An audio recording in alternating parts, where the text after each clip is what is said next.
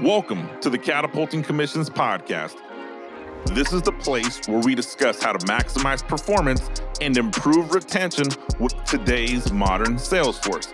Every conversation on the show has one goal in mind, and that is to catapult your commission. I'm your host, Anthony Garcia, international best-selling author, motivational speaker, and a lifelong sales enthusiast. Be sure to join me every week as we interview sales leaders and entrepreneurs from around the world.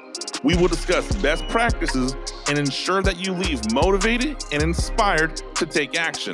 Now, let's enjoy today's episode.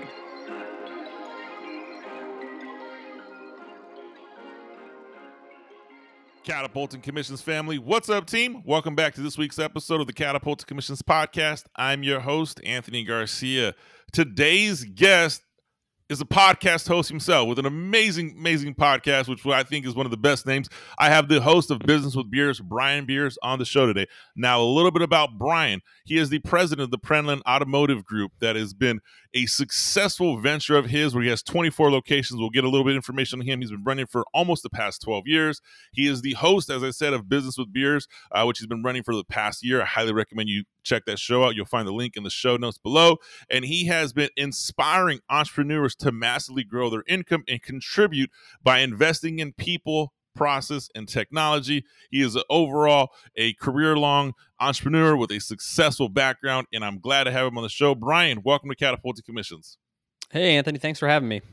Glad to have you here. So, one of the things I got to dive into it here, right? So, you have been running a successful employment opportunity, and Catapulting Commissions family, I'm going to circle back on this, but what I want to cherry pick here is we have an audience that makes majority of their money commission based, either all of it, some of it, very much like entrepreneurs only make money when they produce revenue. So you're in that same key. I'd love to start, right? The average businesses, half the businesses fail within the first 5 years. You've been running the Prenlin Automotive Group for almost 12 years. You have 24 locations. What is the key to longevity in your business? Yeah, what all comes down to, I think, having great people on our team. Our success and failure is all determined by, the quality of the people that we hire and then the tools that we give them. And so, our goal is to hire great people, provide them with all the tools that they're going to need. And then, then it becomes accountability of, we expect results and we expect our stores to perform. And, we don't really want to hear excuses because we know that each store and each team is able to produce a lot. It then really comes up to the team and are they motivated and are they aligned? Is the culture good and all those things? Because if we get all those things in place, we fix cars for a living. Cars break. They need to be fixed. People are going to go somewhere. It's just a matter of, do they choose us? And then if they have a good experience, are they going to come back? And it's really that simple. So, you say that, and I hear the approach of people first, which I think is fantastic. I wish more businesses would focus on people first. But you say you guys fix cars, right? So you fix cars, you provide a solution to a problem there, but you're retaining your people. I mean, you've been there, you've been running this for 12 years. The company's been around a little bit longer than that. What is, when you say you give tools to people, what are the tools that you provide to your employees to want to stay long term? Well, I think it's a couple different things. I mean, first of all, our company's been around since 1976. My dad and uncle started it with one location. They grew it to about 6.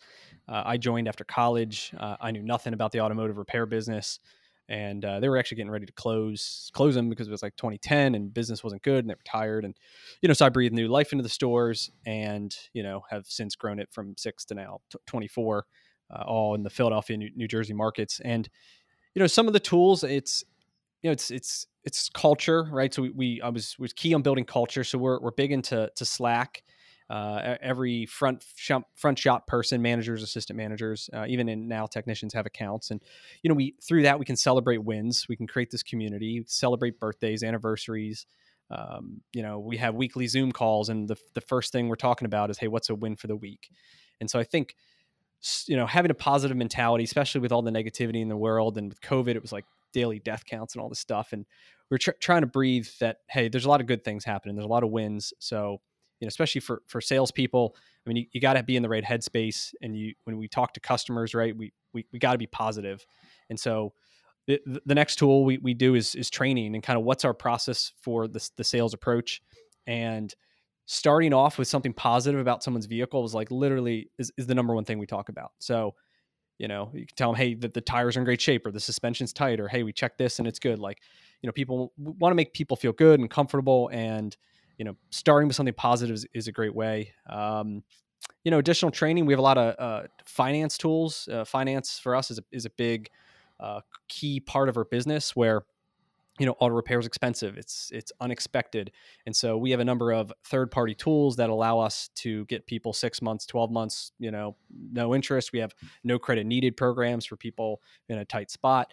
And, anyway, we have these solutions, we have these tools. It's up to our people to communicate this with customers so they can see the value, build trust, ultimately, use these and help make it affordable, and get the cars fixed. So, those are the big ones I really focus on, is culture, training, and then some of these technology and other tools that we have. You provide solutions for the problems your customers or your employees face. I think that's, I love it. I mean, we've all at one point in time in our lives have had to have our car repaired. And I know, when I was younger, and I had to have a used car repaired, and I didn't have the money. Some of those 6 months, 12 months, I mean, it makes things totally feasible. But what I like more is you're celebrating the wins for the week. You're training. You're building a team. You have everybody there. So I think that camaraderie that you create, more companies need to execute it on. So, like, if my Catapult to Commissions family, I think of some people who have small insurance agencies or real estate agencies, where you have this group of people. The more you create that connection, the more people want to perform. Brian, I have to jump into something here. I mean, your podcast, Business with Beers, and you've grown, the business from 6 shops to 24 shops. And so I'm gonna connect the dots here. All right. Catapult to Commissions family, we have made large commission checks. Money comes in and it grows, right? Or we hope it grows. Brian, you took a company from 6 locations to 24. There's growth there. Let's put the two together. Sales professionals, entrepreneurs, I'm putting in the same category right now. What are some of the things you did from a financial standpoint to ensure your company was built for growth from 6 to 24? And how does that relate to a salesperson who may sell a home this week and get a $60,000 commission check, and it's like, man, I'm growing.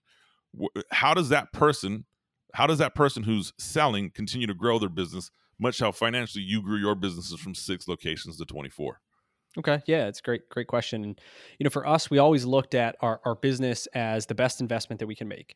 And so, intentionally we would keep, we follow this thing called Profit First, which is a book by Mike Michalowicz. I'm sure many have heard of it, but it's kind of a system where money comes in, you have multiple bank accounts, and then you transfer money out of your incoming bank account into these accounts. There's a profit account, a tax account, and then like a general operational account. And so, we would intentionally, money would come in, we would transfer it into this profit account, and it would still stay within the business, a portion of it, and a portion we would take personally. And then a lot of times when, we're proactively looking to grow. So a number of these deals, it would be us having multiple conversations with our target, the target acquisitions. And then when we had something on the hook, I mean, we would then pile up the cash so we could make that investment into the business. And so that's part of it, is, strategically keeping money with the intention of reinvesting it back into the business, because, we can also get seller finance deals where, we can, one acquisition, was over $1 million, it was financed 80% by the seller. So we only had to come with, about $200,000 down. And, we have that 200,000 out of profits that we've made from other stores, right? It's just like compound interest effect. And then, immediately that thing is making more money. We're going to over 100% return on our money, on that $200,000 investment. So, we've learned that over the years, and there's some discipline that comes with it. On the personal side, now what I do is similar to the profit first mentality. So I have multiple bank accounts set up. And so for me, I have like an operating account, I have a savings account, and then I have what's called an investing account. And so into my operating account is what I take as a salary. So whatever my W-2 is, that's what goes into that. And then out of that account is kind of all my living expenses. So the mortgage, my credit card, different insurances, whatever, like the day-to-day life. And so that account stays like pretty steady. Money comes in every week or 2 weeks, whatever, and then it goes out and then it comes in. And at the end of the day, it's the daily average balance is about the same. And then all of our distributions. And so for the high, commission guys, this would be their, the big commission checks, whatever has to go into that, the minimum into the daily spend bucket, you put some into whatever your emergency savings is. So for me, it's about 6 months of cash that I want that I, try not to touch. And then the rest goes into my investment account, right? So I fill that investment bucket up with all the distributions that we take from the business. And then all that money is then deployed into investments that we're going to make. And my goal is to turn active income, so money that we make through the business, into passive income, which is then money I'm getting to, just the mailbox money, right? So we invest in real estate syndications, we do hard money lending, we do a couple other activities that are similar to that. So the money comes into this investment account, it fills up to a certain amount. Let's say it's $50,000, which is normally the minimum for most real estate syndications. We make this investment, right? And then that investment makes money. And then every month we're getting money back from that syndication. Maybe it's a multifamily apartment building or something. And then all that money though gets redirected back into the investment account. It does not go and mix into your personal account, because what happens is this thing called lifestyle inflation, or income creep, or whatever you want to call it, where the more money you make, the more money you spend. And so by intentionally setting up these bank accounts and intentionally directing money into the appropriate places, you resist the urge to say, hey, I got all this money, I'm going to go buy this new car, I'm going to buy this new house, I'm going to spend it on these things, where you can kind of contain your living style comfortably, or whatever degree you want, within a certain number. But then you get compound growth from all these investments. And so we kind of learned it in the business, and that's because that's how we operated. And then now we're operating on a personal level in order to, like I said, turn this active income into passive income.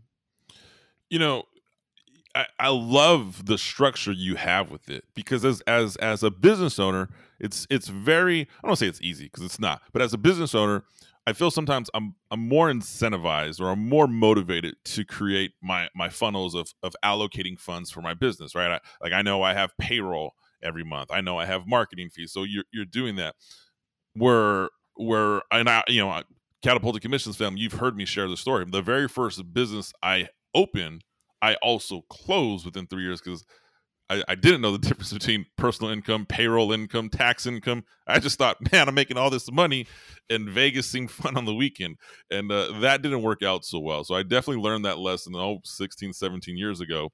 So I like how you turn your personal income into that same segment, right? You talked about avoiding that lifestyle inflation with Catapulting Commissions.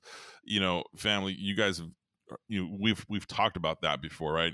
Live below your means as long as you can. So when you go into this operating savings investing account, let's just be honest here, right? Let's say you have a good quarter, or your income from the business increases. Do you adjust how do you make those decisions that you're going to pay yourself more? Because I look at it from the aspect of, we'll use the same real estate agent to close the biggest deal of the year, and they get a $60,000, $50,000 commission check. I know this firsthand. They're like, oh, this is awesome. I'm gonna go buy the Rolex and do the vacation and do a bunch of other crap. So how do you make that decision when to pay yourself more? I've got my goal, my vision is long-term wealth creation, is generational wealth. And I have 2 young girls, and I want to teach them all this stuff. And so for me, that is the bigger reward. And I know that every dollar that I can put to work and invest it, that can earn compound growth, that is way more rewarding to me personally than, a fancy watch or anything else. So honestly, I want to take it out of the business. I want to reward myself, but then to me, an equal reward is I'm able to place that into an investment that I know is going to double or triple in a couple of years. And so, for me, that's because I have that vision in my mind. I think for most people, you need like a bigger goal that you're shooting for, and not like living day to day. The other thing that like Profit First does and my system does is you're supposed to intentionally be a little tighter on your expenses. And what that does is for most salespeople who are money motivated, if I look at my one of these accounts and it's low, that motivates me that, all right, I I got to like pick it up and we need to take action. Now in reality, we got tons of money, or wealth is building up in these kind of illiquid, assets and these different real estate syndications. So the wealth is still there. However, because I intentionally keep the balances tighter, it motivates me to work even harder to make more money, whether it's through, motivating our guys, getting sales competitions going, whether it's me, personally taking some actions, saying, all right, what can I do personally now to drive more income? But there's this other issue. If all your money's in one spot and you got whatever, a comfortable checking account, I think you get lazy too. And you feel like you got too much money, and then you can go and you can spend this money. You don't have to call that prospect back. Like, you're good for the month. You hit your number, right? Like, and then it's demotivating. So I'd rather put all my money to work, have it earn other money in other places, and put myself on the clock for continuing to produce. So I don't know. That's what I want to do. I want to build wealth long term. So, that's what motivates me. It goes to show, that the money's not everything. And you mentioned that salespeople are money motivated. And I've debated this numerous times, either on the show or at sales meetings or with other sales managers. I truly believe the best sales reps are never money motivated. I believe they're recognition motivated, they're reward motivated. They're motivated by what the money provides them. Because once you make a certain level of income, what you just said right now, Brian, it's a level of complacency where sales reps just get complacent. Like, oh, I have money in the bank, I've hit my quota, dude, I'm just going to kind of skate by. So I like how you take a look at it, and you look at what's the greater good for your motivation to invest money. You mentioned your family, you mentioned generational wealth, and I talk a lot about, my goal with Catapult to Commissions is what's my legacy that I'm leaving behind, which there's a definitely wealth component to it. But I look at it like, what is the legacy that my kids are going to say about Catapult and Commissions and what we've built. So it's never really short term, but money comes short term. Social media makes me think money comes short term, right? It's such an unfortunate bull crap of reality. So what, and I'll preface this by saying this, but Brian is not your financial advisor, so any advice that he shares on the show is just for him and I, for you to do education. So this is not Brian telling you go do this or don't do this. This is just 100% him and I having a conversation. So I want to ensure that we're clear here, so no one comes back and bugs Brian down the road. You said this is bull crap or whatever. Yep, sure. So Brian, what are you mentioned the system you have, and I know that you're building your program and you're coaching people on investing and being strategic with their money, and how entrepreneurs can build generational wealth with their business. You and I have spoken about this. I believe sales professionals, the best of the best, are entrepreneurs themselves because they want to continue to drive.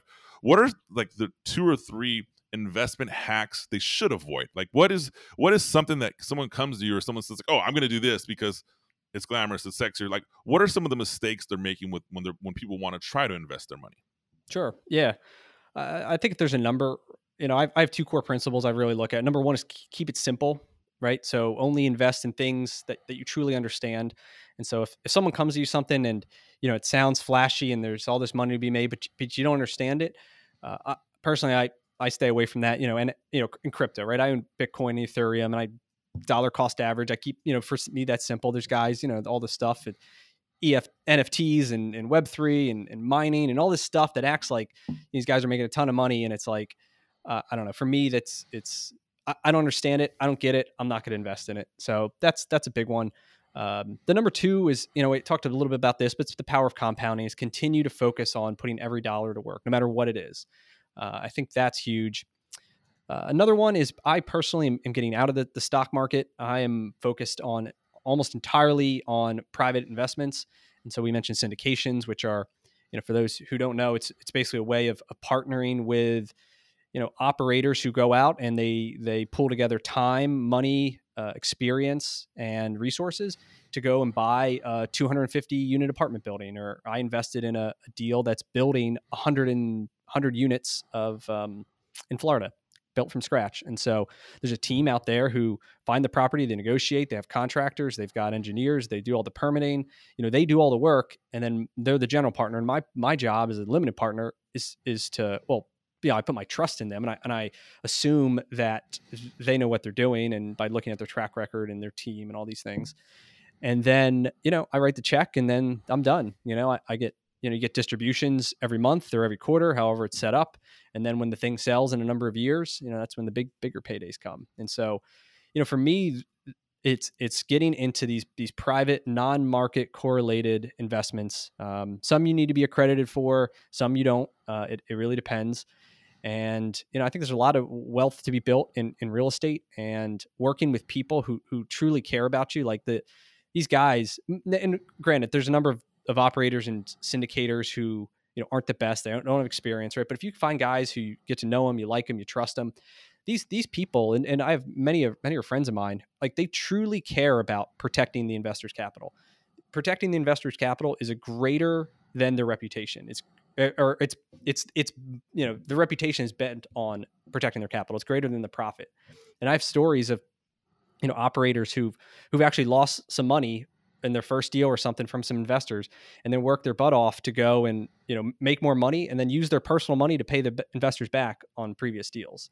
Like there's people out there who truly care. And so you can find those people, versus the stock market and these companies and these boards. Do you think they care about their investors and me and you? No, they don't. They only care about their golden parachutes and what they're going to make and the price of their stock. They don't care about protecting our capital. So I would say it's taking control and learning all this stuff, because it's not that hard once you really learn how it works. You share so much so that I want to peel it back a little bit, right? You first said make sure you know what you're doing, and make sure you know what you're investing in, which I think is huge with this world of NFT and crypto. I feel like I get invited to a new NFT project, I'm like, daily or weekly, and each one is bigger than the next one, and I've eyed a few NFT projects that I'm like, okay, these are things that I feel a little bit more sustainable long term. But it's something I don't completely know everything about, so I keep my investment at a high level, like in crypto. And hey, here's where I'm going to roll, and it is what it is. But when you say know what you're going to invest in, I think that's like one of those big mistakes. Like salespeople, we want to make more money. So if I receive 30 grand this month in commission, if you could show me how I could turn 30 to 45 in 60 days, oh, totally, I'm in, right? It's just like that mentality to keep the money growing. And I find it interesting, that you've pulled out the stock market. You're out of, you're not investing in the stock market. Fun fact, I completely eliminated myself from the stock market not too long ago. My portfolio, I felt there was things that were going to be better invested for my time and my money. But how do you, so that's a long way of me saying, you talked about the syndication. Like, how do you know a syndication project's a good project versus a bad project, right? I mean, I look at it, it's almost like an NFT. Like, hey, man, I got a group of guys, and I know this because I've had people approach me for different things in the past. And if I didn't know about it or I didn't feel comfortable with it, I kind of kept my money and kept my cards to my chest. So how do you identify what's a good project, what's a bad project, what's a good syndication group, what's a bad syndication group? Sure. Yeah. Yeah, so there's a number of due diligence that we look at. Number one is who the team is. So I want to know, what their experience is. Have they done a deal like this before? So it's a multifamily syndication. Have they done a similar size multifamily? How many millions have they raised? How many successful deals have they done? Is this their first deal? Have they only done like single family homes? Is this their first big deal? Or, I've money with people they've successfully done like 8 deals, and they might have another 10 active ones, because some of these things take 3 to 5 years. So there's like a timeline to it. So I look at that. How many deals have they done? How much have they raised? I find out, does anyone I know have invested with them? So if you can get a referral base, that's huge. I'm going to have a call with them. I'm going to see if I like them. The job of a syndicator really is to help educate their investors, because they do talk to a lot of people who are new at this. And so, you're asking questions, you're trying to learn, are they happy to educate you, or are they a dick and they're like, you should know better? Because if you don't want to hang out with them, and you don't want to be their friend in a sense, I'm not, there's plenty of other people out there. So that's how I get to like them. We look at their experience. We'll find out, we'll look at the business plan to decide, there's a couple different models. One of them is a new construction build. So it's developers who are buying land and building from scratch, right? There's new construction buys. So this is now that builder sells it to a new group, And that's a one. And then the final is usually a value add. So they're buying an existing 1970s style building, and they're renovating the units and improving them. And so we'll look at what's the business plan, and then what's the geographical location. So in markets that are hot, Florida, Texas, South Carolina, North Carolina, where everyone seems to be moving to, that's where you see these new construction and these the buys and the builds. So for them, that's where I'm looking. But if it's a new construction build and like a market that's going down, like I'm not interested in that. On the other hand, some of the value adds, they can be done in Kentucky and Ohio and any state that has at least stable population, the good rental markets. And so I'll look at that. What's the business plan from what's the overall proposal, and then geographically where it's located. We then go into the pricing of it, which are called through cap rates, which are multiples of earnings that the property is sold at. And so, for example, if it's let's say they're buying it at, I don't know, a 6 cap, which is, without getting into it, it's a multiple of their earnings. And maybe their exit is to sell it at like a 4 cap, which is a higher price, but a lot of it's dependent on interest rates. And so then the question to me becomes, all right, in 5 years, do I think that interest rates are going to get lower to get this higher, price? So I'll look at some things like that, and do I think it's a good business plan? And then finally, what's the returns? Some of these, most of them, they project somewhere between 15 to 20%, like annualized return. There's some deals that are higher risk. For example, the construction builds are generally higher risk, where, it could be 50% a year, 60% a year, depending on what it is. So a lot of it is then weighing the risk versus the reward and going from there. So anyway, number of things I look at it, but I try to look at it as a business. Like, I'm a business owner. I want to look at their business plan. I want to look at it from, if I was hiring these people, would I hire them? Like, do I like the team? Do I like the cash flow? Do I like the risk? Do I like the liquidity? And I go from there. It's 100% just knowing who you're going to spend your time with. I love how you say, you're looking at the track record of success. So I think there's some value there in that syndication, right? I mean, versus there's more value in the syndication than some of the cryptos and NFTs that I've seen come out. Well, and they're hard assets. So like, real estate will always have value. Like, even if it's in their 3 to 5 year timelines, right? So over that time, yes, like rents could go down, things could happen, but in 5 years, like the bricks and the sticks are still worth something, right? Versus like, I don't know, you invest in crypto, like you invest in Dogecoin or whatever, like there's nothing that backs it. What backs it is the public's opinion of it. And if Elon Musk stops promoting it, like all that money goes to zero. There's nothing that backs it. Versus, real estate, it's a hard asset. Someone will buy that thing at a price that is probably not much below, whatever you paid. So.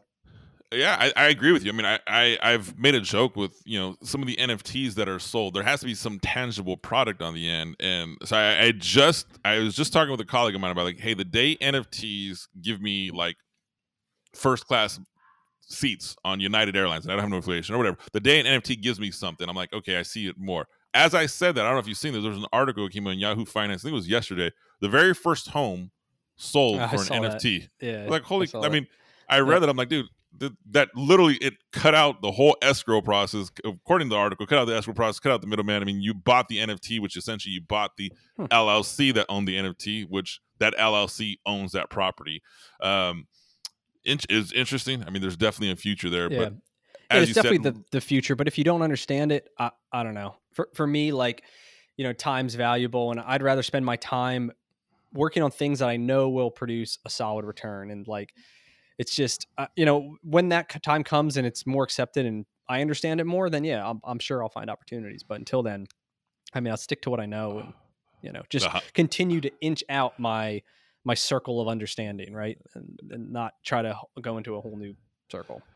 I love that. You literally took the words out of my mouth, and I love that because we truly, if you don't know something, don't jump into it. And what you're saying, Brian, as you laid out this plan for developing wealth in commission-based sales or commission-based entrepreneurs, this is very strategic. Like, you not once said, hey, I'm going to go play blackjack. You not once said, hey, this is a get rich quick scheme. Like, this is very incremental growth over time, right? Yep. And multiple investments, and obviously it grows really fast, but it doesn't start with, hey, you're not jumping out there and saying, hey, I'm gonna make a half court shot on my first one. Nope. I'm just gonna try. And it's a snowball effect too. And a lot of these deals you invest, and it could take 3 to 5 years, but you double your money, and then 3 to 5 years you redeploy it, you double it again, and then in a multiple of whatever 12 years, you do this a couple times, these numbers can get pretty big. And so, but it's slow at first, right? And it's boring because you're not like, there's no stock market thing to check on your phone to see what the ups and downs are. There's no like account balance you can open up to like see what it's worth. Like it's worth what you paid. So the other big thing, and I know, we talked about this a little before, was really tracking your wealth. I think a lot of people don't track their wealth, at least as much as they should do. We talk about, tracking sales and KPIs, and I'm sure, most salespeople are like totally on it. They know what their numbers are, their quotas this year versus last year, month over month growth, all their close percentages, all this stuff. But then it comes to like tracking our income, tracking our wealth. How do you track your net worth, right? And how often do you look at it? And, I'm on the point that I do it monthly. So every single month I'm updating this spreadsheet, which you kind of need to use a spreadsheet because you're across multiple platforms now. It's not just whatever personal capital if all your money's connected through those types of things. But getting into, syndication values, you can buy investment properties, there's appreciation, there's debt pay down, you're getting cash flow from these different things that you're investing in. And so bring it all in one place, track it through a simple spreadsheet, and what measures gets managed, right? So if you're measuring, you're thinking about your net worth and growing your wealth on a regular basis, you will start to then think of things that, all right, what can I do to continue to build it? And you set a goal. Like I have a goal, I want to grow mine by 2% every month. And so every month I'm like tracking it to see, did I grow 2% compounded? And if I'm not, like, it motivates me to, all right, I gotta pick it up. We gotta sell more. We gotta produce more. So anyway, that's another key part is if you want to improve something, you got to track it, and otherwise it's out of sight and it's out of mind. Catapult Commissions family, that you should rewind and listen to that again, because that is, we talk, you hit the nail on the head, Brian. I mean, we track KPIs, we track referrals, we track follow-up time, but when you take that same intensity to your personal wealth, your personal income, it's definitely going to grow. A fun exercise, let me rephrase, a not so fun exercise that my wife and I do is, we live comfortably, but every now and then we say, okay, like, hey, it's subjective, not objective. We look at what is our Postmates or DoorDash fees, and I look at that and I'm like, that's outrageous. Like I don't care if I can afford it or not. You just like, man, that's a lot of, like, that's dumb. Like, why are we spending money there? And so you start, you say you track it, it grows by simply saying, hey, I'm going to eliminate the DoorDash fees or whatever it is. Yeah, it's not fun because sometimes you're like, oh, we both work, we're busy, etc. You justify it, but when you start tracking it, it grows, and those are much more enjoyable conversations. You said your goal is to grow 2%.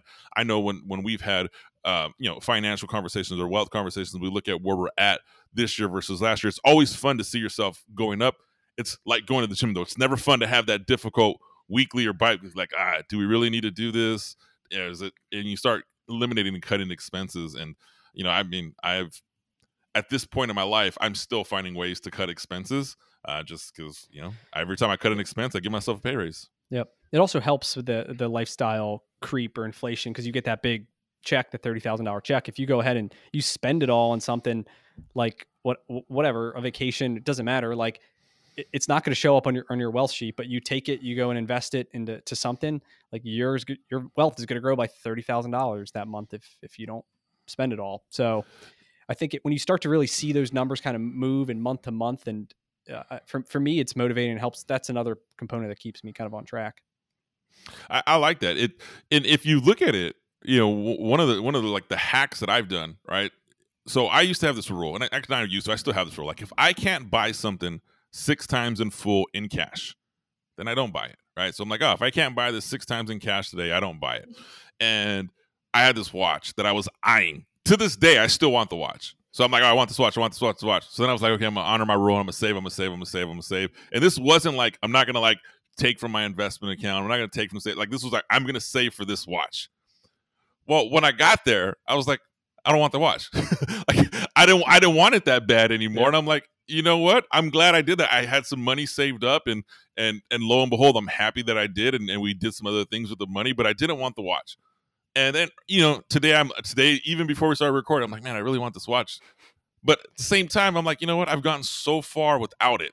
And I'm like, it is. So it's when you manage the money that's coming into you with the same intensity you manage your sales pipeline, the money grows. So I love that.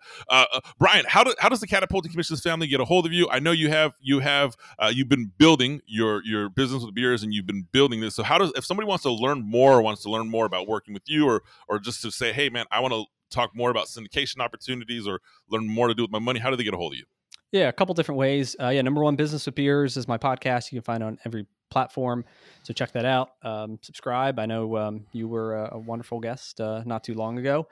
And brianbeers.com. I actually have a link to download a free net worth tracker. It's the same one that I use. So I update that from time to time. But you just go in there, put your name and your email, and you can download it. And also through that's all my links on brianbeers.com. So LinkedIn, Twitter, Facebook, Instagram, any of those, someone's preferred platform, I'm there. So if anybody has any questions on any of the stuff we talked about, I'm here to help, and I want to give back and help people also create financial freedom in their lives. So I love it. Catapulting Commissions family, you will find all those links that Brian just mentioned in the show notes. Be sure to go click on those and get access to it.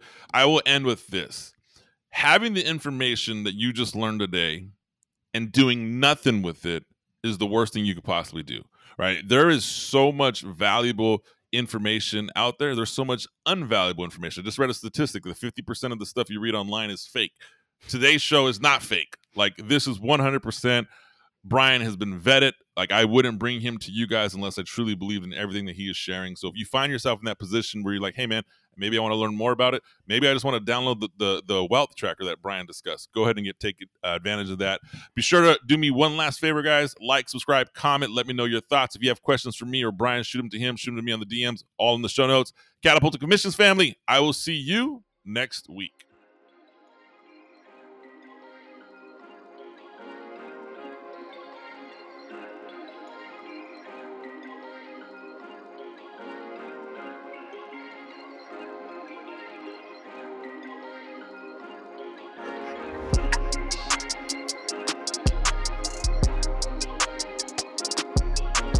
Catapulting Commissions family, that does it for today's episode.